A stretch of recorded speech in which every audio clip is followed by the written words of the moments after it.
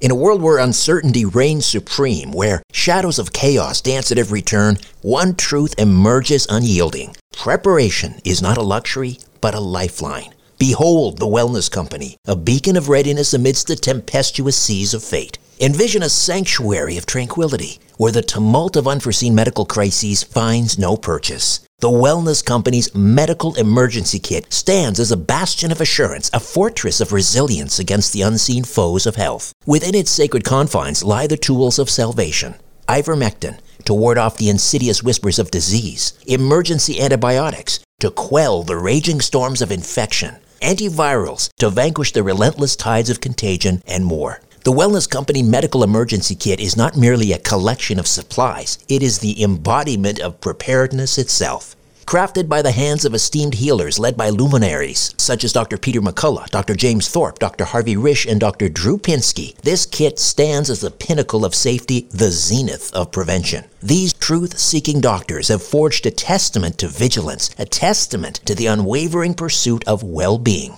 Embrace the certainty that comes from being armed against adversity. Embrace the Wellness Company, for in its embrace lies the promise of resilience, the promise of a brighter tomorrow amidst the chaos of today. Don't wait for the next crisis to strike. Visit twc.health/Strange Planet and use promo code Strange Planet for an exclusive 10% discount. Prepare today and rest easy tomorrow.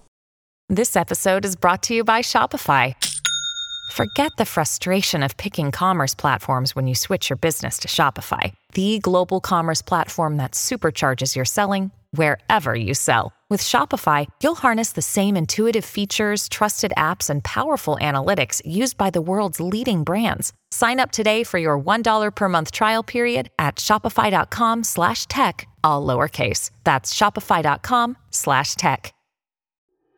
Have you ever wondered why we call French fries French fries? Or why something is the greatest thing since sliced bread? There are answers to those questions. Everything Everywhere Daily is a podcast for curious people who want to learn more about the world around them. Every day, you'll learn something new about things you never knew you didn't know. Subjects include history, science, geography, mathematics, and culture. If you're a curious person and want to learn more about the world you live in, just subscribe to Everything Everywhere Daily wherever you cast your pod. Conspiracy Unlimited with Richard Serrett.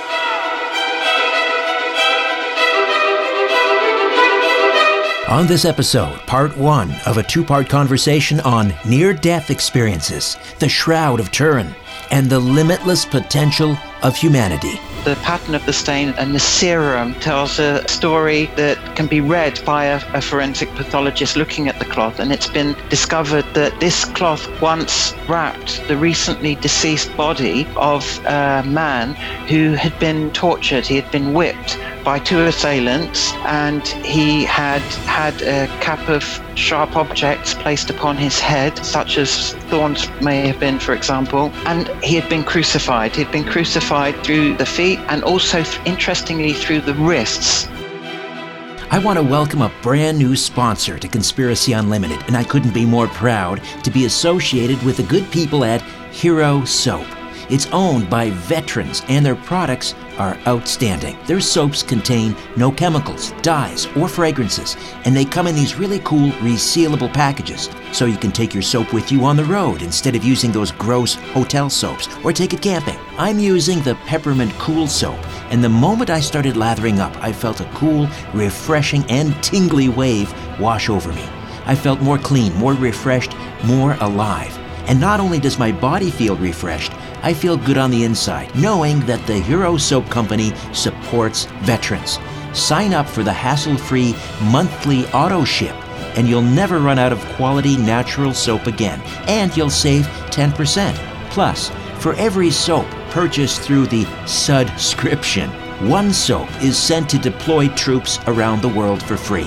If you want to get clean and feel refreshed and support veterans all at the same time, check out Hero Soap at herosoapcompany.com. herosoapcompany.com. Look for the banner ad at strangeplanet.ca/conspiracy show and in the episode notes for this podcast. Hero Soap. Let freedom clean. Conspiracy Unlimited with Richard Serrett. Pursuing the truth wherever it leads. Exposing evil and corruption and the secret machinations of powerful elites. Revealing the high strangeness beneath the surface of our supposed reality. Coming to you from his studio beneath the stairs. Here's Richard Serrett. Welcome to your Monday. Spring is in the air. Can you feel it? Can you smell it?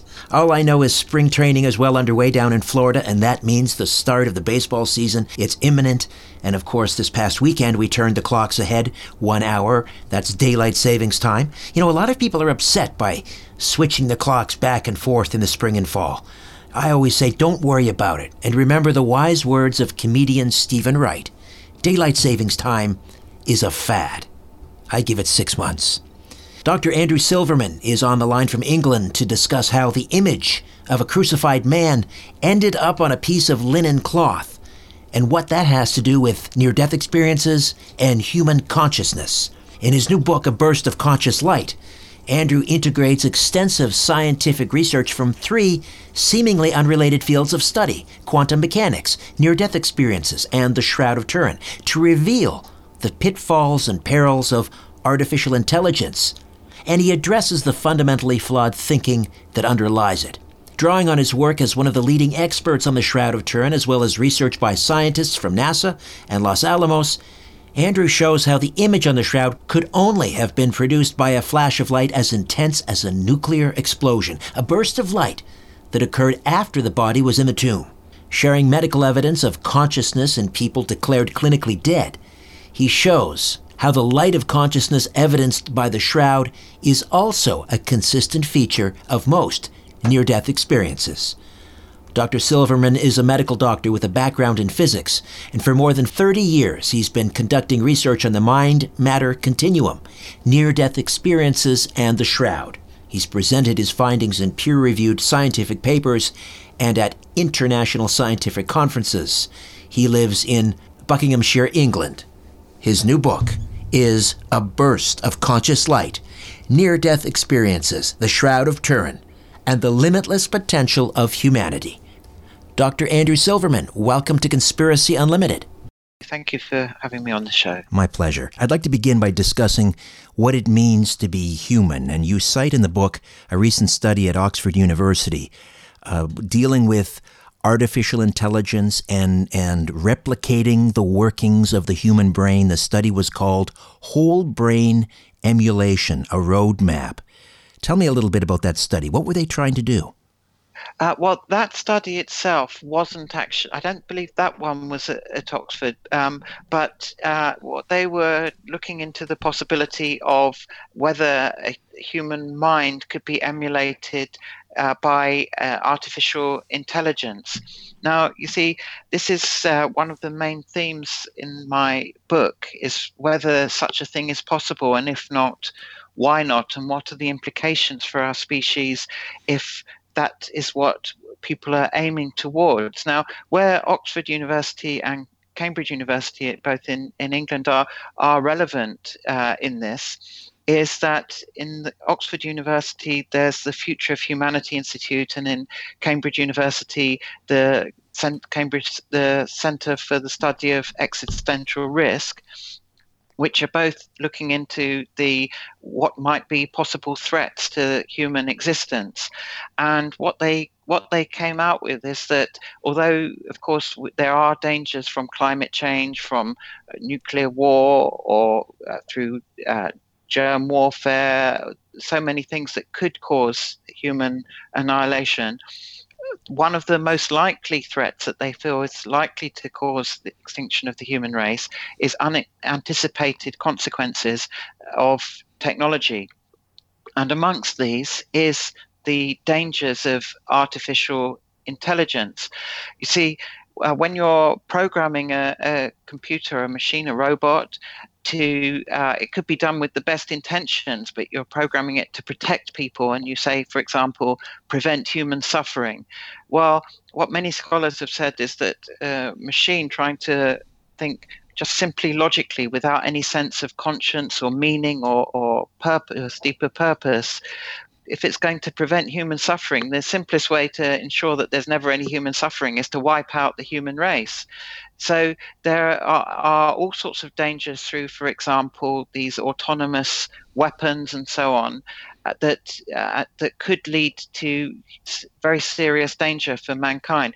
And the particular one that I was addressing in the book, in that part about the uploading, is the question of whether it's even possible to upload the human mind. You see, I argue in the book that we are not made of information, that a mind is something that can perceive information, which is very different from being just a string of ones and zeros, if you like. Right. A tape recorder can receive information, but the tape recorder is not conscious, other than the fact that there are, it's recording vibrations, but there's no awareness there. Exactly right. You've put it very well. And in fact, there was a book written by a very learned scholar from Oxford University in 1989 called The Emperor's New Mind, that was talking about this, like with the Emperor's new suit. Everyone says it's wonderful, but actually he hasn't got a suit. And this is the way that many people think that it is with artificial intelligence, that people haven't actually considered properly whether there's actually a mind there. And as you quite rightly say, a tape recorder or a book can contain information, but they can never be conscious. And so I believe it's madness to think that we could in some way upload our minds into a machine, and that machine would then be us, that we would be conscious in that machine. And the danger is that people believing that they can continue in machines in that way will think, oh, we don't need these fragile, puny biological humans anymore because they last for a certain number of decades and then they're gone. But we can make these self-replicating robots and upload our minds into them, and then that's us. But it's not us, you see. And then we've got human beings would have nowhere to be born, because you can't be born to a machine. Right. And the transhumanist movement, people like Ray Kurzweil talk about achieving immortality by sort of re-sleeving our consciousness, uploading it, as you say. So digital immortality. But as you point out in A Burst of Conscious Light, they're misguided because it's all predicated on a total misunderstanding of what consciousness is. So what is consciousness? What is your definition, and where do you think it resides? That's such a wonderful question. And as I address this question in the book, how does one define consciousness? Because whenever one gives a definition of anything, it's always done relatively to something else. So, for example, if you're describing about the color blue or something like that, you will refer people to say, oh, it looks like the sky. Well, if you've never seen the sky or you don't know what that looks like, then how do you know what blue is? So our usual definitions are based on material sensory experience, and they're always related to the contents of our perception, what we see, what we hear, and what we feel and smell and taste and so on. And that's what we describe when we're defining something, whereas consciousness is something totally different to that. Consciousness is the room, the space, if you like, in which those experiences, those perceptions happen. And so it's not possible to define it in terms of the contents of our perception. And yet, although we can't define what it is, everyone who is conscious knows what it is, because they are it. They are consciousness. They are awareness. Every human being is awareness, and they know what it is to be aware. But you can't put a definition of that in machine code, if you like, for the very simple reason that a machine can't experience anything, because it can never be conscious. So in terms of defining what consciousness is, one can only refer the listener, the reader, or any human being to look at their own experience, and they see within their experience all of the contents, and then look back and say, those contents exist within my perception. So my perception is bigger than those contents. A good friend of mine once got me to look up at the night sky and see all the hundreds of billions of stars that you can see there, that are many billions of light years away, some of them, and all the galaxies and so on. And it's amazing to think that all of those things that you're seeing all exist within your mind's eye. So your mind is bigger than all of that. It's bigger than the sky. It's bigger than the universe. That is amazing to think about. In a burst of conscious light, you address three seemingly disparate subjects. The first is quantum mechanics and the role of consciousness of the observer.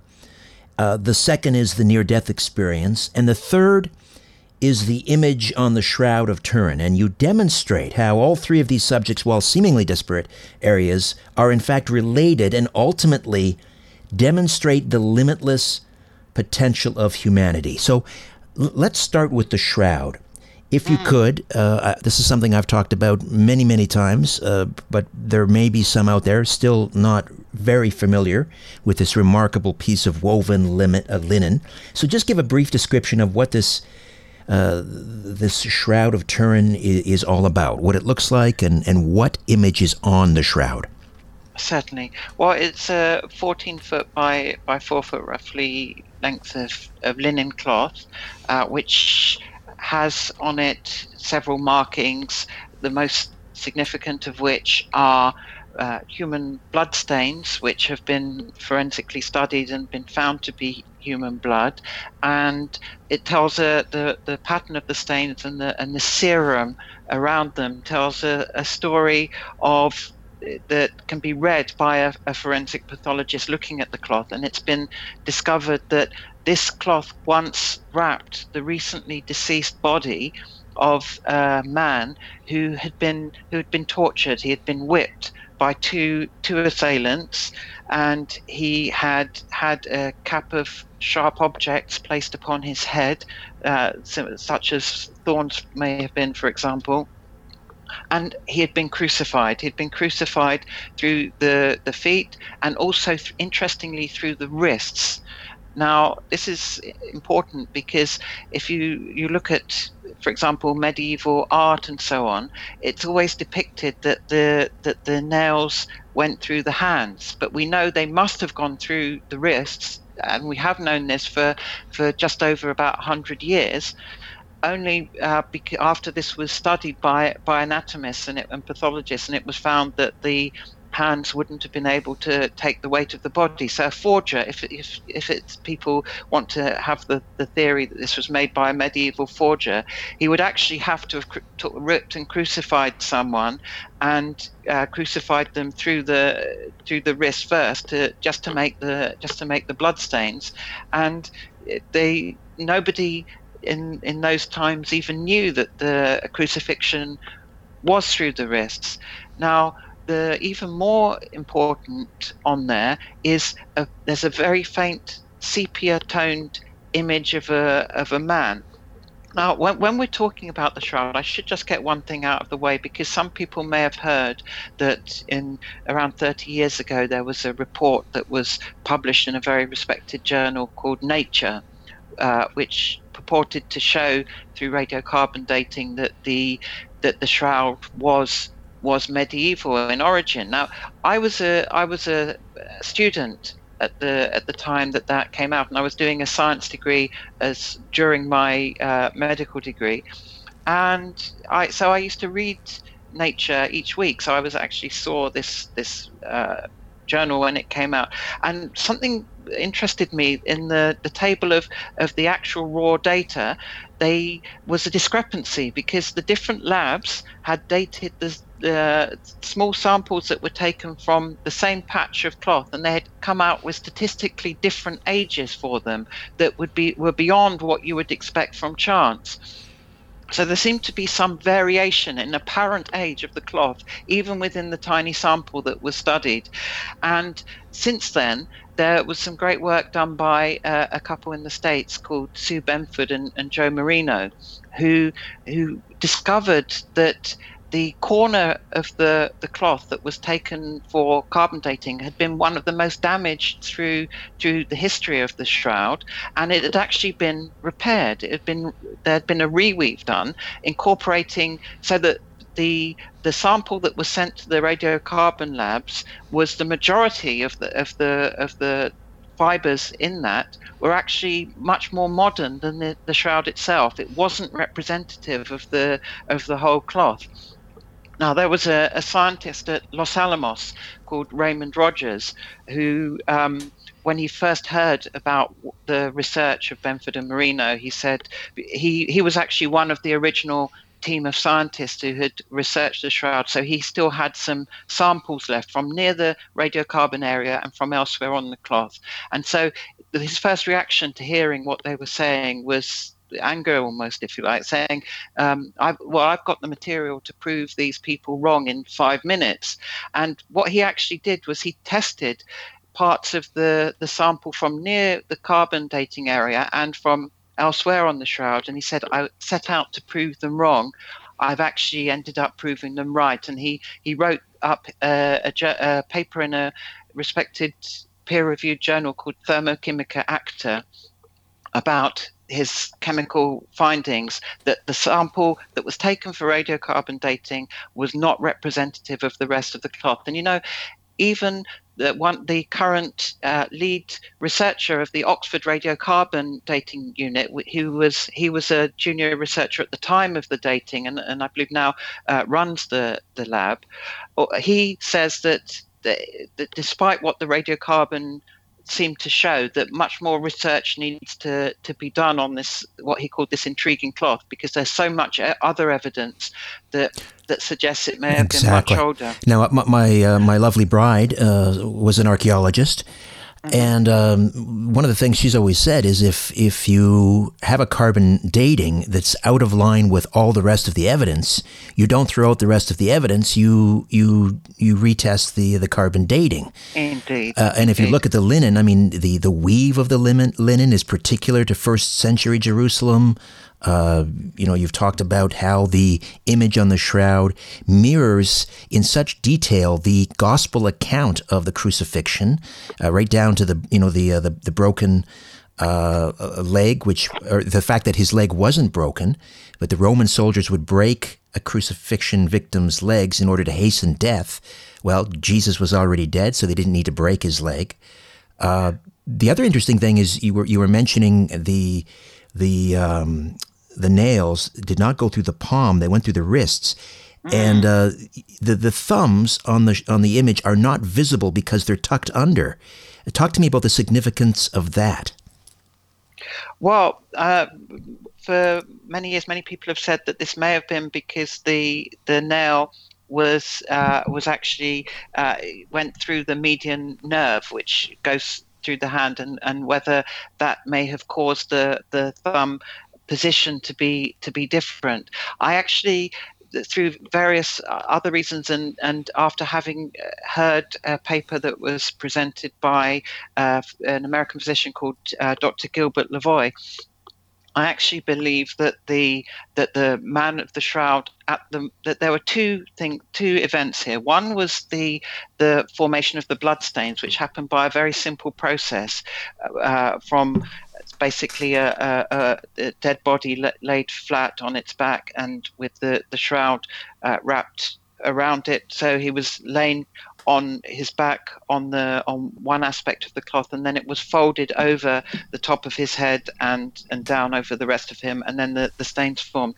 But we just before I digressed onto the topic of the carbon dating. I was about to talk about the actual image of the man on the cloth. So if I may talk a little bit more about that to put this in context.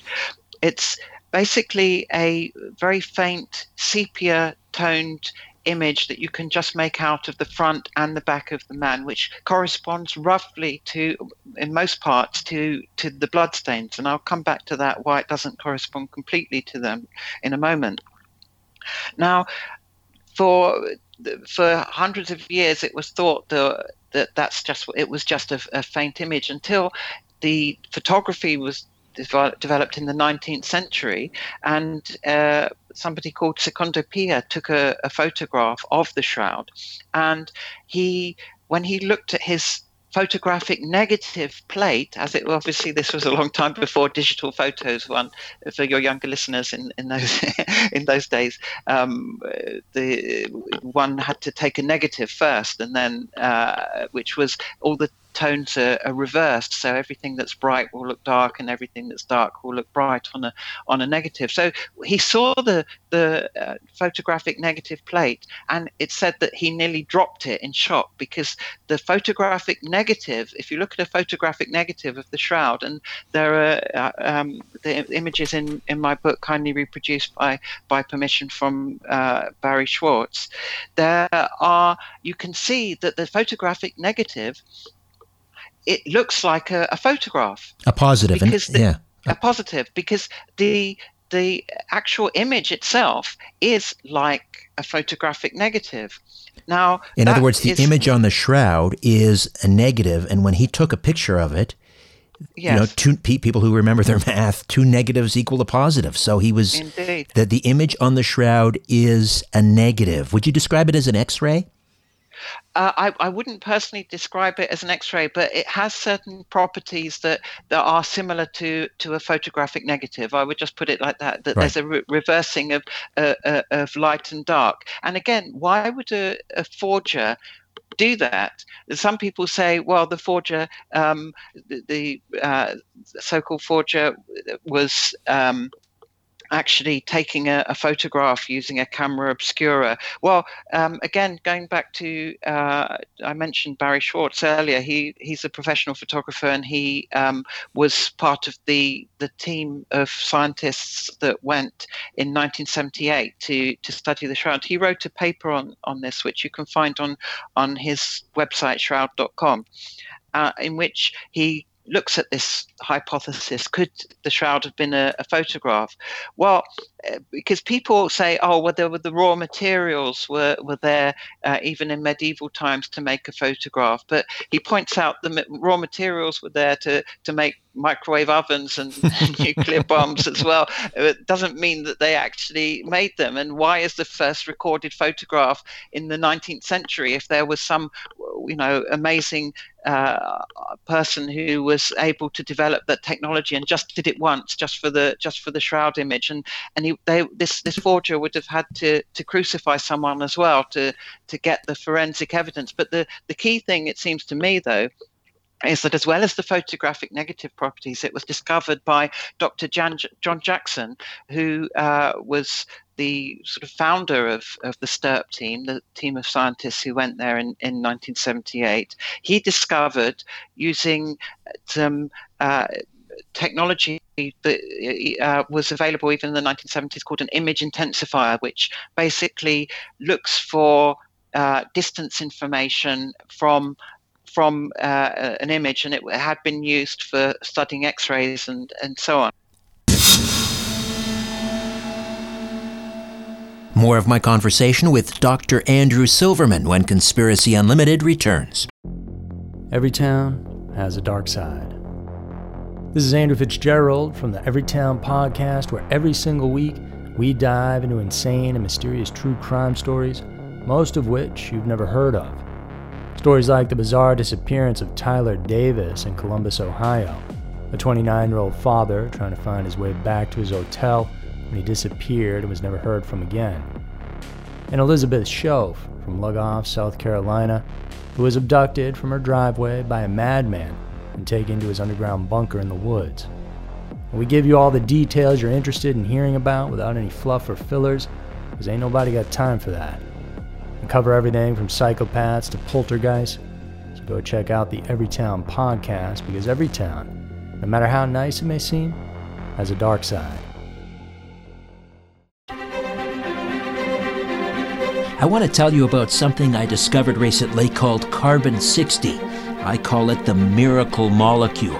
Now, you might remember an interview I did recently with a researcher, Chris Burris, who's looking to help people who experience pain, inflammation, loss of sleep, or lost mental acuity with his new C60 company, C60evo.com. He has a product which is a consumable form of carbon-60 called ESS60 that's been proven in peer-reviewed, published research to extend the lifespan of test rats by 90% while allowing them to live tumor-free. That's pretty amazing. Those rats were given the C60evo.com formula. The formula is a powerful antioxidant, 172 times more powerful than vitamin C, and it's known to be a powerful anti-inflammatory. C60 is based on Nobel Prize-winning chemistry. I highly recommend ESS60. The mighty Aphrodite and I take a tablespoon every morning, and we're both pain-free and sleeping better than ever. Discover the benefits of carbon-60. I call it the miracle molecule, ESS60, from C60evo.com. Now, make sure to use the coupon code RS1SPEC. That's RS1SPEC. Buy today at C60evo.com. That's C60evo.com. And don't forget the code RS1SPEC. This product has not been assessed by the FDA and is not intended to diagnose, treat, or cure. If you have a medical concern, please consult your healthcare provider. Theoretical physicists say that there's as many as 12 hyperdimensions. Here are just 3 of them. Conspiracy Unlimited, Conspiracy Unlimited, Conspiracy Unlimited. Pretty cool, huh? Here's an extra one. Conspiracy Unlimited. Hey, how about one more? Conspiracy Unlimited. And the great thing is we have 6 hyperdimensions left. Conspiracy Unlimited. 5. Or something like that. I'll ask Richard later. And we are back with Dr. Andrew Silverman, and his new book is called A Burst of Conscious Light, Near-Death Experiences, The Shroud of Turin, and the Limitless Potential of Humanity. So we were talking about this remarkable piece of linen cloth, the most studied artifact perhaps in history, and this group called STRP were examining it, and they were using some equipment developed by NASA, and they discovered, I think you described it as distance coding in there, which tells us what? Yes, I understand that although there were some of the scientists there had worked with NASA and Jet Propulsion Laboratory and so on, the actual image intensifier I don't think was actually developed by NASA. But basically what they discovered was that if you take an ordinary photograph and you put it through a image intensifier, then what you see is a random set of peaks and troughs that don't correspond to the actual three-dimensional relief shape of, say, a human face or a human form.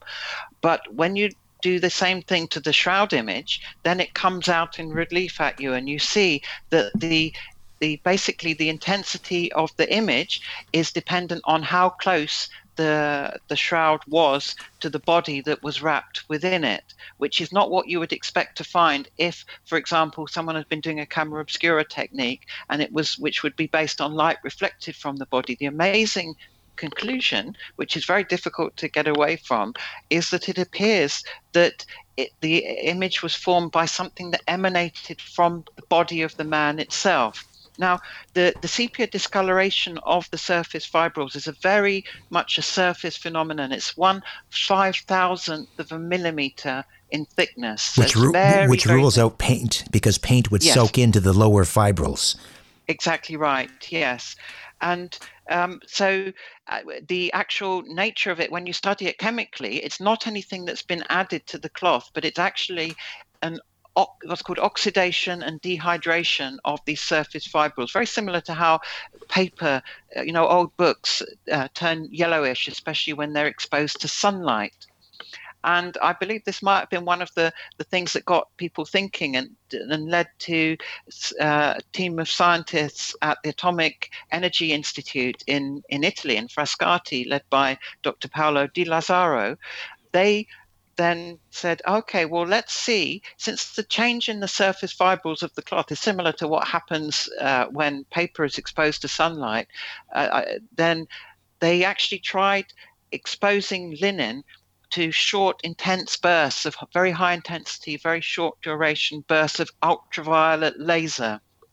And they found that actually at a certain level of the laser for a certain very short duration, you could replicate similar, at a microscopic level, similar changes to the surface fibrils of a linen cloth that made similar changes to what we see on the shroud. Now, okay. If I could just jump in, Dr. Silverman, just so for people to understand here, this distance coding, basically it means that the image on the shroud, yes, and we'll come back to the light emanating from the body itself, but basically what you're telling us is that it's a three-dimensional image on the shroud. Now, how could a forger do that? Yes, and why would they bother to do it, even if they knew how to do it, if the technology to discover what they had done would only become available 600 years later for us to realize that they had achieved this. Right. So we have a negative image, a three-dimensional image. So this forger, let's assume, had to have that ability. Keep in mind, if you look at medieval paintings, they don't even understand perspective back then. So then we have someone with an incredible knowledge of physiology, who has an incredible knowledge of botany. You mentioned, I believe, pollen samples that were around the head, which would correspond to the crown of thorns. So just an incredible, this person would have had to have been 10 times, 100 times, 1,000 times smarter than Leonardo da Vinci. Okay, so let's get back to this. So in order to replicate this, they were able to use a laser. And I think that the figure you quote in the book is 34,000 billion watts of energy. Is that correct? Of power, actually. Watts is, because watts relate to the rate of transfer of energy. Of course, if it had been a huge amount of energy that formed the image, then that would have vaporized the cloth and probably the tomb and everything that was around it. So, but it's power relates to the rate of transfer of energy, and that's why with the experiments with the ultraviolet laser, it's very, very short duration, tiny fractions of much less than 1/1,000,000th of a second even, and so within that short duration it's like a sudden burst of ultraviolet light, but they're not suggesting that it could have been done technologically, because we couldn't do it technologically now. Even with 21st century science, we wouldn't be able to produce a whole image of a human body. They're just making dots. Can you put this in perspective for us? For like 34,000 billion watts. I mean, how much does a nuclear plant produce, or a bomb? It's nuclear less bomb? than that. Yeah, and well, I'm not sure nuclear bomb. That may be probably up there with it. But of course, in a nuclear power plant, they're trying to avoid there being a runaway chain reaction, and the actual power output of those is less than that. So yes, it's less than the power output of a nuclear plant is less than the power output that would have formed the image on the shroud, if indeed it did form, as I believe the evidence shows, looking at the peer-reviewed work that has been done by these scientists in Frascati at the Atomic Energy Institute. Then there's no way that we'd be able to do this technologically even today, let alone sort of in the 13th or 14th century. And would there be any trace of that radiation still on if we knew what to look for, on the shroud or within the tomb, which is supposedly the Church of the Holy Sepulchre, where the tomb is believed to have been located? Would there be any radiation there still? If it had been a burst of ultraviolet light, that wouldn't necessarily, in fact, it wouldn't really leave any radiation effect, because it's as soon as it's formed and it's that ultraviolet light that changes the cloth is absorbed by the cloth, and the energy from it makes the chemical change happen, then it's no longer there, if you like. There wouldn't necessarily be a physical thing that you would be able to measure, but the shroud image itself may be the the only physical evidence that we definitely have of this event. So a sudden burst of ultraviolet light, 34,000 billion watts of energy from a dead body. That's what we're lleft with, essentially. Yes, and the interesting thing is, again, as I realized after attending the presentation, as I said, Dr. Gilbert Levoy presented at the same conference where I presented, actually at the Atomic Energy Institute in 2010. And he pointed out something that I have to confess had never occurred to me before. But if you actually look at the image on the shroud, then you see that the image of the back of the body, there's no flattening of the buttocks or the calves, and the hair is not hanging down behind the body as you would expect if the man had been laying flat. It looks as though it's actually hanging down on his shoulders. Now, what this suggests is that at the moment that the shroud, that when the bloodstains formed, the body was wrapped in the shroud and was laying flat on its back. But then somehow something happened that meant that the body became vertical, and not vertical as in standing, because if you look at the feet, they're not in a standing position, vertical and suspended in the air.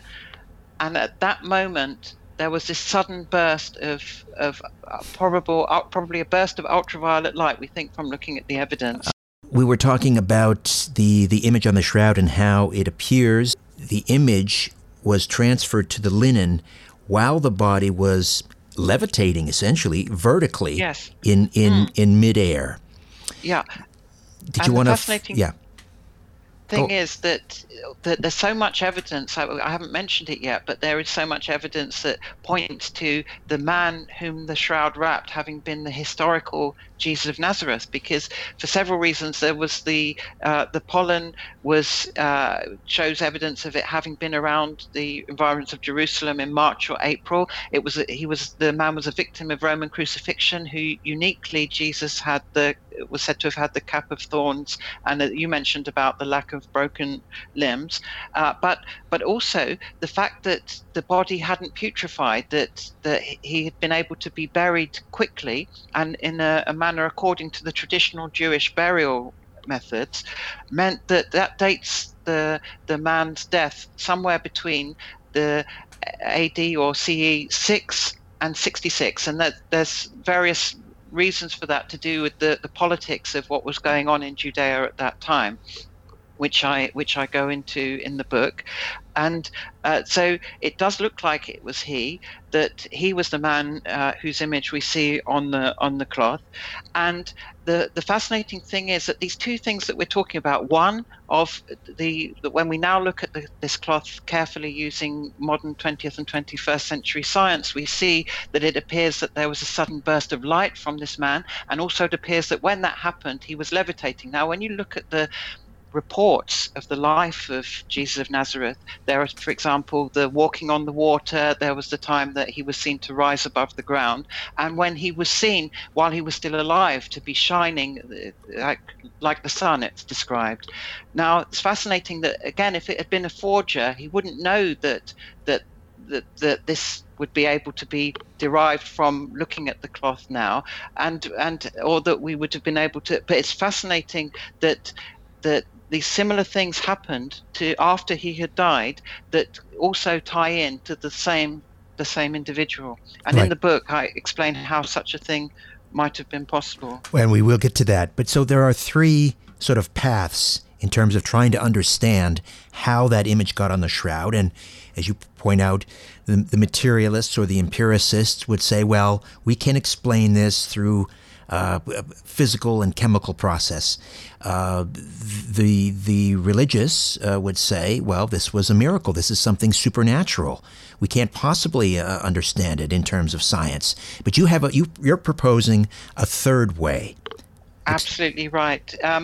Because my point is that the term supernatural is often used to refer to either extrasensory perception or mind over matter. But as I point out in the book, you can make a very simple case that I believe a child can understand, that actually all if you read it, you'll see what I mean.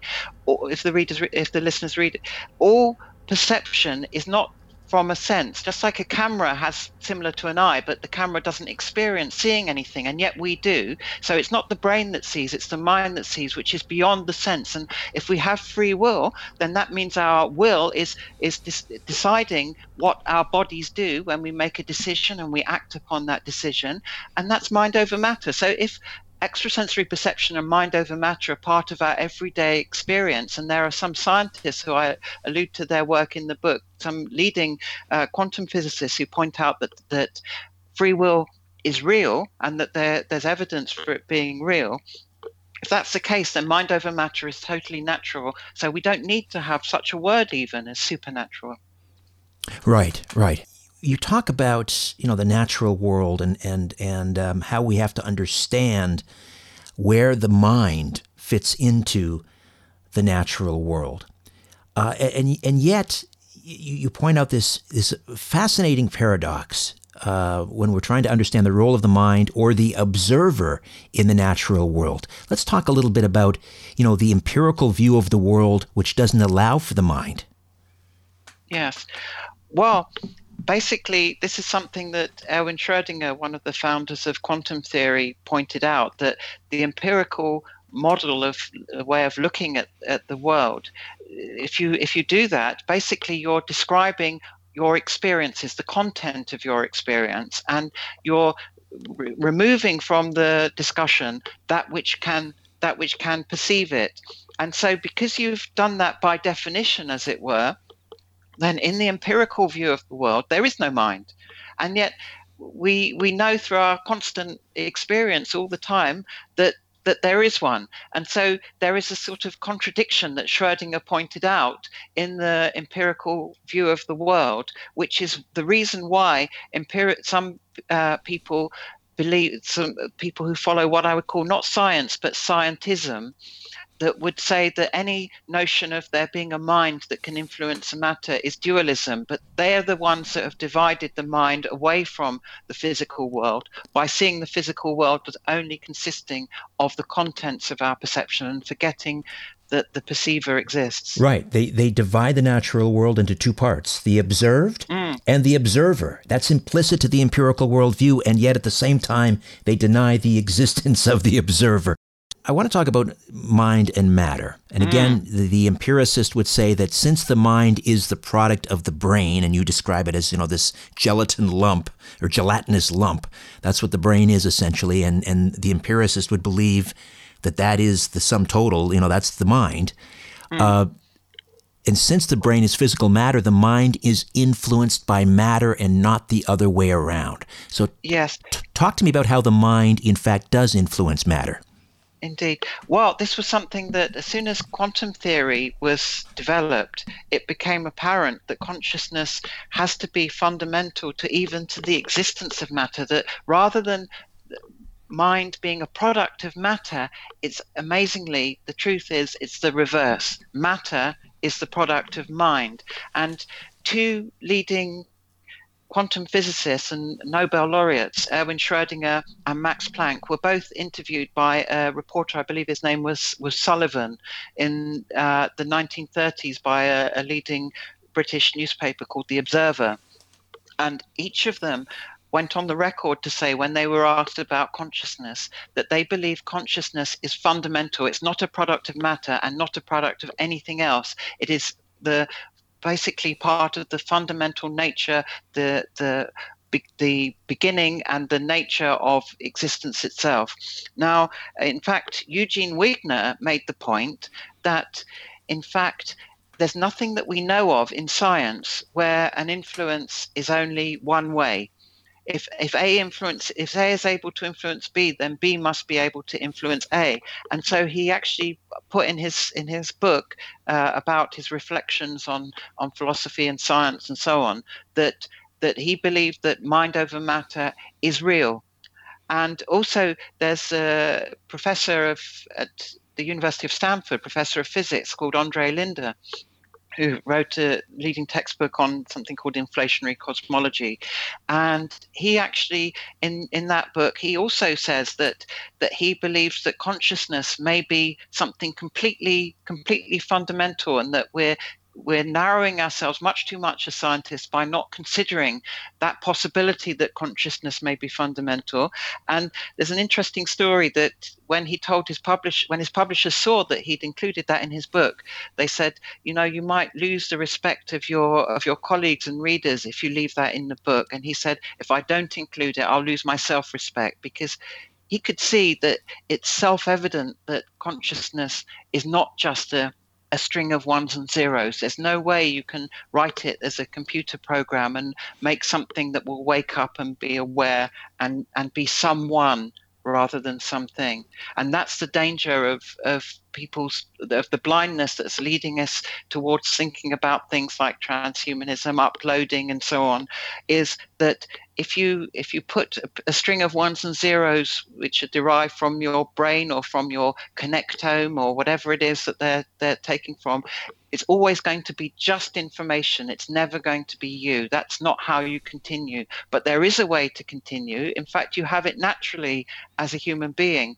And perhaps what we see on the Shroud, and what the evidence that is garnered from all the near-death experiences that people have, and their perception of the light that they see in the near-death experiences as being all compassion and all wisdom, is showing us how we could, a way of living in which we could achieve a natural continuation without technology. I don't want to get too far. I don't want to get too far ahead, because we will come back to that in the second hour. But I just want to drill down a little bit further on how mind can control matter. There's that classic example of I believe it's called the double slit experiment? Indeed. Can you tell us a little bit about that in very sort of rudimentary terms? Sure. Well, basically, the double slit experiment is an experiment that gets to the heart of the issues, the apparent paradox of quantum mechanics, because basically, until you actually observe the electron or the photon, then it doesn't have an actual location. It's not a thing. It's all, as Heisenberg said, the quantum realm of atoms and so on is a world of possibilities, of potentialities, rather than of things or objects. And it's only when you actually observe it that you make it take on a fixed reality that's taken on as a result of that observation.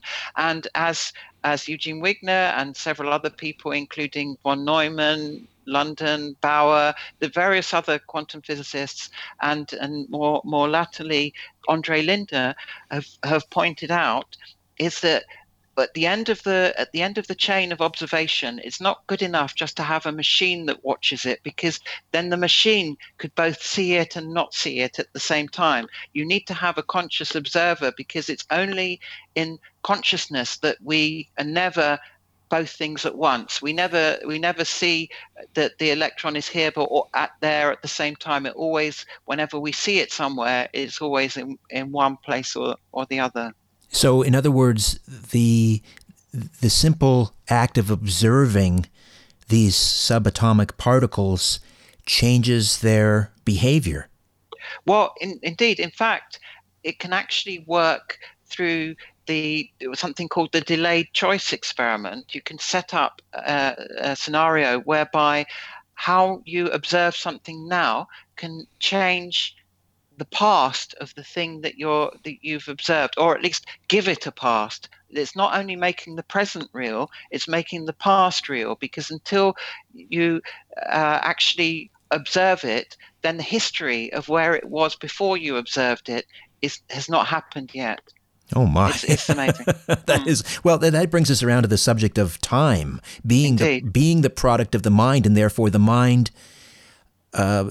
Well, I'll get you to explain it because you're the expert here. But the concept of the notion of the present, the now, and how that is a creation of the mind. Talk to me about that. again, I mean, I've mentioned Schrödinger already, but this was a point that he made in his seminal work called What is Life? And Mind and Matter was an addendum to that.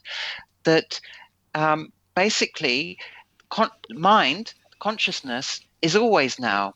That whenever we are, we're always now. And people think, oh, but I have memories of the past and plans for the future. Yes, you do. And where are those memories and plans? Well, they're now. You're experiencing them now, and we're always now. It says that the present is the only thing that has no end. That mind is always now, and therefore, without the mind, there is no need for there to be a now. That the equations of physics that relate to the material world, they describe it as though all of history and future are all there together, but it's only in consciousness, as Professor Roger Penrose pointed out. It's only for mind, for consciousness, that time needs to flow at all. There's no flow of time in a material system unless the appearance of a flow of time is something that happens within consciousness. So Schrödinger pointed out that time is a result of consciousness, and therefore that if that which consciousness has made cannot make consciousness. If we've made time, then time can't make us, and time can't end us. So therefore, he said, I propose the indestructibility of mind by time. Fantastic. And this is the point I make in the book, that we act. That's the amazing thing as sentient beings, is we have no beginning. So I don't suggest that we were created, and I don't suggest in any way that we as sentient beings could ever be manufactured. I believe that the universe has a beginning, but we don't. That even without physical universes, sentient being is there, and that physical universes are what happens when sentient being becomes limited and therefore separate, so that we take on individuality. Space and time are just other words for the separation of points. And this is why I believe people like Jesus and the Buddha and Muhammad and all the other great teachers said that we should all love our neighbor as ourselves, that we should recognize that fundamentally there is no separation except the separation that we have made. And that's what, by empathy, compassion, and so on, the way of living that Jesus, for example, demonstrated, that might be the way that we might be able to return to be that light that people see in their death experiences, which may be the same light that formed the image on the shroud. Okay, before I dim the lights in my little studio beneath the stairs, I'll be back in a flash, no pun intended, to fill you in on an upcoming episode.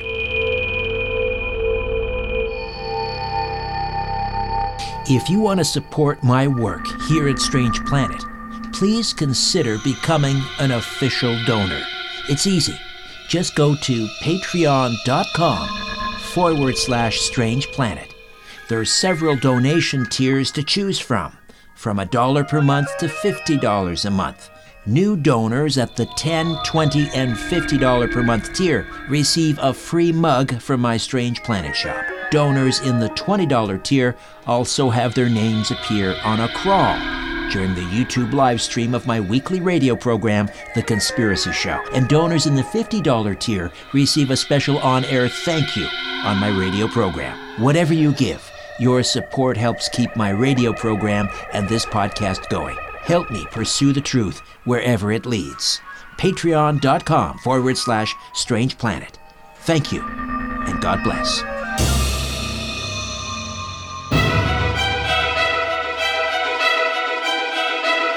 Coming up next time, part 2 of my 2-part conversation with Dr. Andrew Silverman on near-death experiences, the Shroud of Turin, and the mind-matter continuum. The matter of our bodies is frozen light, but we are, as sentient beings with awareness and with free will, we are of the light itself. Our nature is of the light, because the body is frozen light, but that body dies, and we have evidence from near-death experiences that the consciousness continues beyond that. So that's not us, that's just the shell that we're in and that we leave behind. Until then, I'm Richard Serrett. So long for now. Conspiracy Unlimited with Richard Serrett drops every Monday, Wednesday, and Friday at conspiracyunlimitedpodcast.com. Blow your mind. That is all for now. Oh, and remember to share and give a 5-star review because we have huge egos and need love. We're like cats. We need constant petting.